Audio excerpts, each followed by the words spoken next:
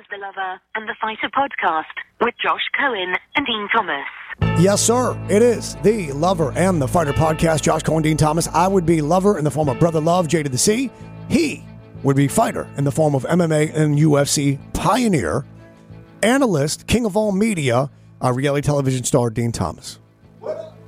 Maybe it would help if I turn my mic on. What up? It would always help if you turn your microphone. People want to hear from you, bro. I know, man, and sometimes I'll just be forgetting. I got a bad brain. We understand. Believe me when I tell you, I know what that's like. It is the second week of June, and we are in advance this Saturday night of UFC 275 from Singapore. Grateful or not grateful that you did not get a chance, or depending on how you look at it, have to make that trip to Singapore? No, I'm very grateful that I did not. That is a trip. That was a trip. And like I've been watching everybody who did go, watching their stories, and just like it looked like a nightmare of a flight for these guys to get over there. So it's a long I'm trip. glad I didn't go. You're glad that you didn't have to. Yeah. But you're happy that you get to go to Bristol this weekend. Right. I'm happy that I get to still work and not have to go all the way to Singapore to do it. And you've never been to ESPN in Bristol, Connecticut. I have not. The mothership, I've the never campus. No, I have not. So I'm going there. I'm going to go there and show out. You know the scene in Men in Black where they're kind of like in the transfer portal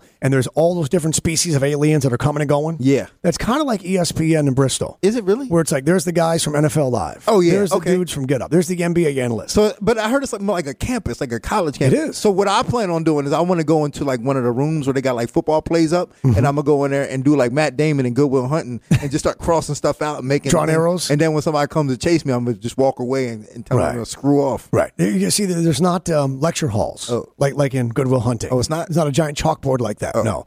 But it is the home of ESPN, so that's pretty cool that you'll get it. So what are you doing Friday? You're doing Friday UFC Live? Yeah, Friday UFC Live, pre-show, Saturday pre-show, Saturday night post-show. Awesome. Well, good luck with you on all that. Let's get started, and let's begin where we left off last weekend. And that is UFC Fight Night Vegas from the Apex. I believe it's number 56, maybe. I don't know. Jeff Molina. We're going to go deeper into this over on the premium content side of this podcast at UFC Fight Pass, UFCFightPass.com. Jeff Molina won the fight. Jeff Molina did not believe he won the fight. Normally, it's the other way around. Normally, it's a fighter who cannot believe that he didn't win it or she didn't win it. In this instance, he heard the scores. And the third, it was a split decision. And the third was 30-27. And when he heard that, he let go. He shook his hand free from the referee, and he began to walk out of the cage in like shock and disappointment that he got blown out. Right. And then he got his name read. It's kind of embarrassing. It's very embarrassing. It's embarrassing, man. Like, I don't know how you really come back from that. Other than the fact that, like, you know, it wasn't like a big pay-per-view moment where the world saw it, but like, you know, for me, I was like, "Oh, that kind of sucked. I played that wrong." Yeah, for sure. I mean, you look like a poor sport, and you look like you. Again, the only thing that one can deduce from that is someone can't believe they got beat that bad. Yeah, not realizing the judge said you won that good. Yeah, and like for him, he's probably thinking, "Oops, yeah, oops, I didn't realize." If you listen to the radio show that we do, and most of you don't, you know that I am someone who studied nonverbals, body language, and cues for a very, very long time. You don't need to study any nonverbals to know. You could have the volume off, and you know exactly what he was feeling. Yep. That's the thing. We all are pretty good with nonverbals. You knew that this is someone who's disappointed, disbelief, like what? Like his face was like, what, huh? And then shock that he'd won. Yeah. I love the shock when they win because that tells you the judges got it wrong. Yeah. Yeah, right? That's how you know. You're supposed to be shocked that you lost. Right. But when you're shocked that you won, you're like, wait a minute. And we saw that a couple weeks ago. I believe it was a Holly Holm fight? Right. We saw a winner who could not believe they won. You're supposed to be in disbelief that you lost. Right. When you're in disbelief that you won, that means the judges saw. Well, like, you know, Holly was like, she couldn't believe that she lost. You're supposed to be. And Caitlin was like, wait a minute. I won? You sure you got this right? You guys want to check that again? Yeah. You were actually on the wrong side of a judge's scorecard being tabulated incorrectly once. Yeah, against Matt Serra. Your boy in reality TV. Yeah, and it was kind of the same thing, except for, you know, in his mind, he probably really did think he won, though, because like he was chasing me the whole time. he was like, and he always talks about it. He's like, man, it was like catching a chicken. That scene from Rocky. Yeah. Have you ever been on that side where you thought you lost and you hear the scorecards and you're like, there's no way it's me? And then they say your name and you have to pretend like, yeah, I knew it. No, so Whenever I lost by decision, I knew I lost. You already know. I already knew. I was like, man, I was on my back this whole fight. Were you on the Either way, flip side? Were you on Yeah. the flip side where you thought you had lost a fight and he actually won it? No. So you And always know. when I won, I knew. Like I was that clear of a fighter. Like I knew when I was winning and I knew when I was losing. That's what we appreciate about you, your self-awareness. Yeah. You're aware that, nope, I lost. Yep, I was or, like yep, this. I totally won. Yep. It's never a surprise for you. Nope. Never a surprise. Speaking of Jeff Molina, he dealt with MMA Twitter. First of all, he was talking about how glad he was that the UFC was going to have pride uniforms, kits, that walkouts would have the rainbow colors representing pride. And then he had to tweet and explain, y'all, I'm straight. All you guys that DM me, I appreciate it. I'm flattered, but should make a difference, everyone. And for those of you that are upset by this, he said, you're a bunch of fruit cups, which is a weird, I guess. I know. That's right, a weird. because yeah. the fruit connotation Yeah. used to go with, Yes. men who were flamboyant or in some way. So that was a strange use of words there. What he was trying to convey was, I'm proud to represent this on behalf of my brothers and sisters who are just trying to live their truth. Mm-hmm. And then he had to deal with MMA Twitter that were like, what are you wearing those rainbow colors for? And I mean, MMA Twitter, we're going to get deeper into it on the premium side at UFCFightPass.com, but MMA Twitter is really just a miserable place of haters and jealousy and envy, and everybody thinks they could do better, but none of them could do a damn thing. I don't get it, man. Like I don't even know who those guys are. Every time it's funny because like every time I go to events and I'm looking at people that are like Dean Thomas, I'm looking at them like, man, is this dude from MMA Twitter? Can't tell because I can't tell. Their picture's never there. Yeah, their picture's never there. So It's I'm always always a fighter. I'm always thinking like, man, who? I don't trust these people. No, nor should you. Nor should you. He had the right idea. Yeah. Jeff Molina did with that. But MMA Twitter revealed themselves to being, less than open-minded, less than tolerant, less than understanding, bigot, and less than human. Yeah, for the most part. Okay. Let's move on. We got rumors. We always got rumors. Dustin Poirier and Justin Gaethje. Justin and Dustin. We have recently spoken about how Poirier had texted you looking for a fight, asking you, literally, the star of Looking for a Fight, asking you if you could help him get a fight. Yeah. And we're going to talk about this further at UFC Fight Pass, but bottom line is to hear from Dustin Poirier, I mean, this is someone who really, really, really just wants to fight again. What fight makes the most sense? Is it this one, if this comes to fruition? I mean, it's either this one or Nate Diaz. Like, no other fight really can make sense for Dustin at this point in his career. Like, he's beaten Conor twice. Michael Chandler doesn't want to fight him. I mean, and for him, like, I don't know why he wanted to fight that fight anyway. Mm-hmm. I mean, he needs fights with marquee guys. Justin Gaethje's a marquee guy. Nate Diaz is a marquee guy, except Nate Diaz doesn't want to fight. Do it with Justin Gaethje. It makes sense. The fans want it. They both want it. Let's make it happen. This would be fun. And this would be one where you could really get an audience to buy in on, I'm not sure what's going to happen. It's like, so many times you're like, I'm just curious to see what actually happens. Yes. And so many times you think you know exactly how a fight will play out. Mm-hmm. Sometimes it does and sometimes it doesn't. This is one of those where if you know how this one ends, you're lying to yourself. For sure. Because you don't. And the beauty of this fight for these guys is that they don't talk trash and they don't need to because their fights sell itself. Right. So the press conference may not be that exciting, but at the same time, you don't need that nonsense because these are two dudes that like to scrap and they can. Yeah, they wouldn't even. I don't even know if they would have a press conference for these guys because they probably wouldn't talk trash to each other anyway. They would just be like, whatever, dude, let's just go fight. Let's go fight. All right, moving on to this weekend. It is UFC 275 live on ESPN Plus pay-per-view. Prochazka and Teixeira for the light heavyweight championship of the world. This is being fought in Singapore. That's a long trip.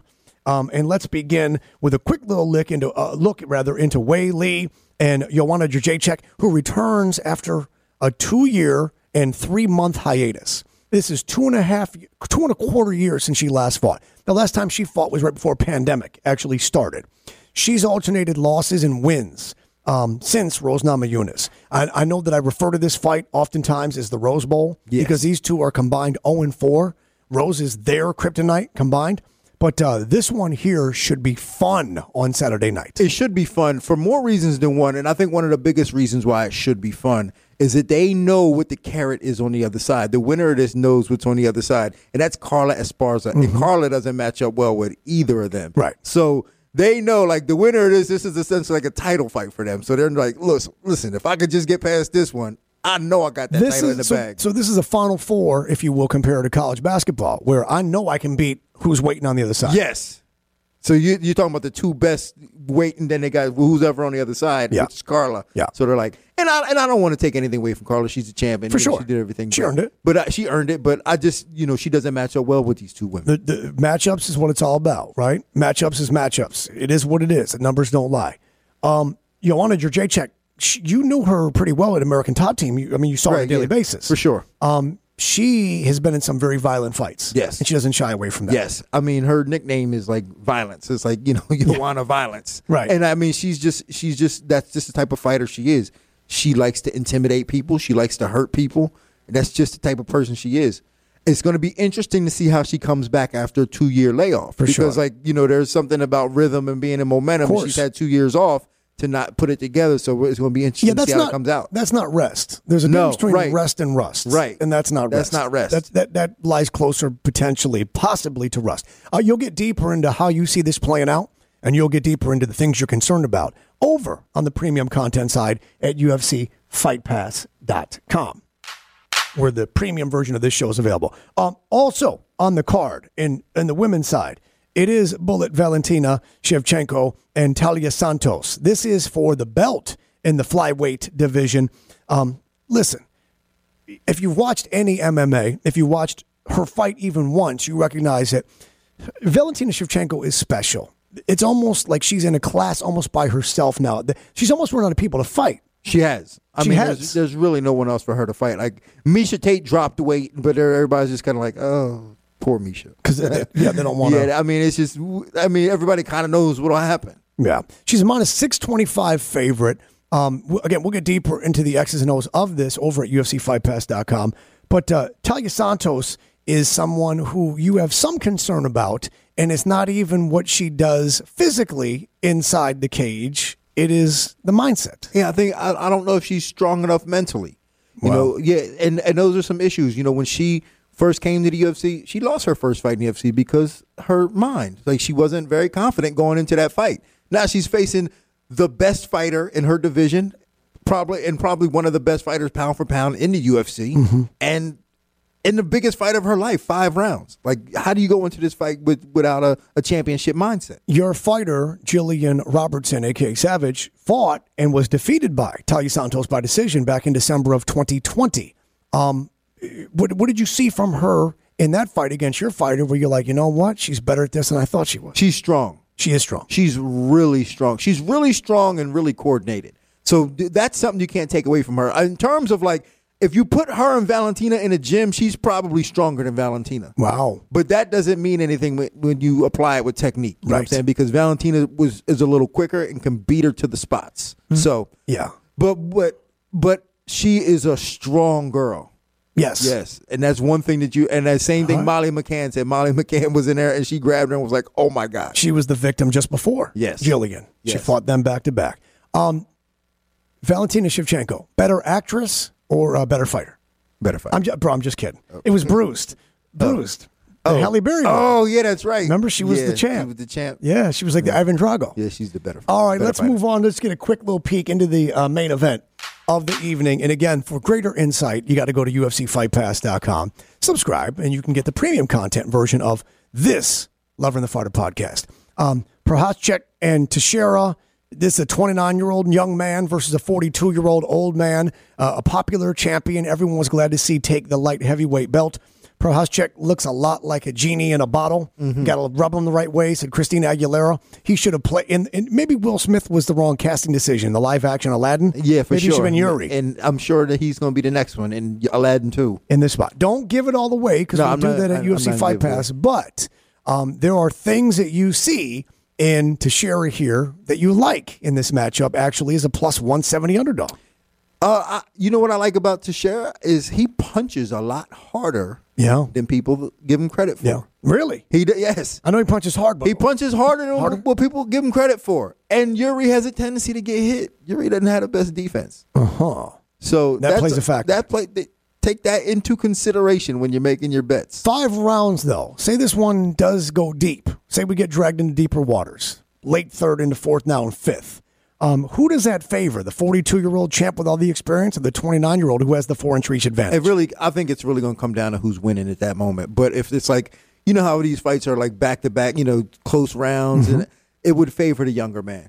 But if Glover's having his way, it's obviously going to favor him going to them later rounds. We will get your pick, your official pick on this fight, which may surprise some based on what you just said there and what you didn't, over at UFCFightPass.com. I want to do this again next week. Let's do it, man. We ain't got nothing else to do. That's exactly right. Have a great trip up to ESPN. You'll be on the pre-show and post-show from Bristol, from the campus thereof. That's right. From the mothership, as I call it. Man, I'm going to be acting a fool. Do that. Make some new friends. I am. It's important because you don't have any here.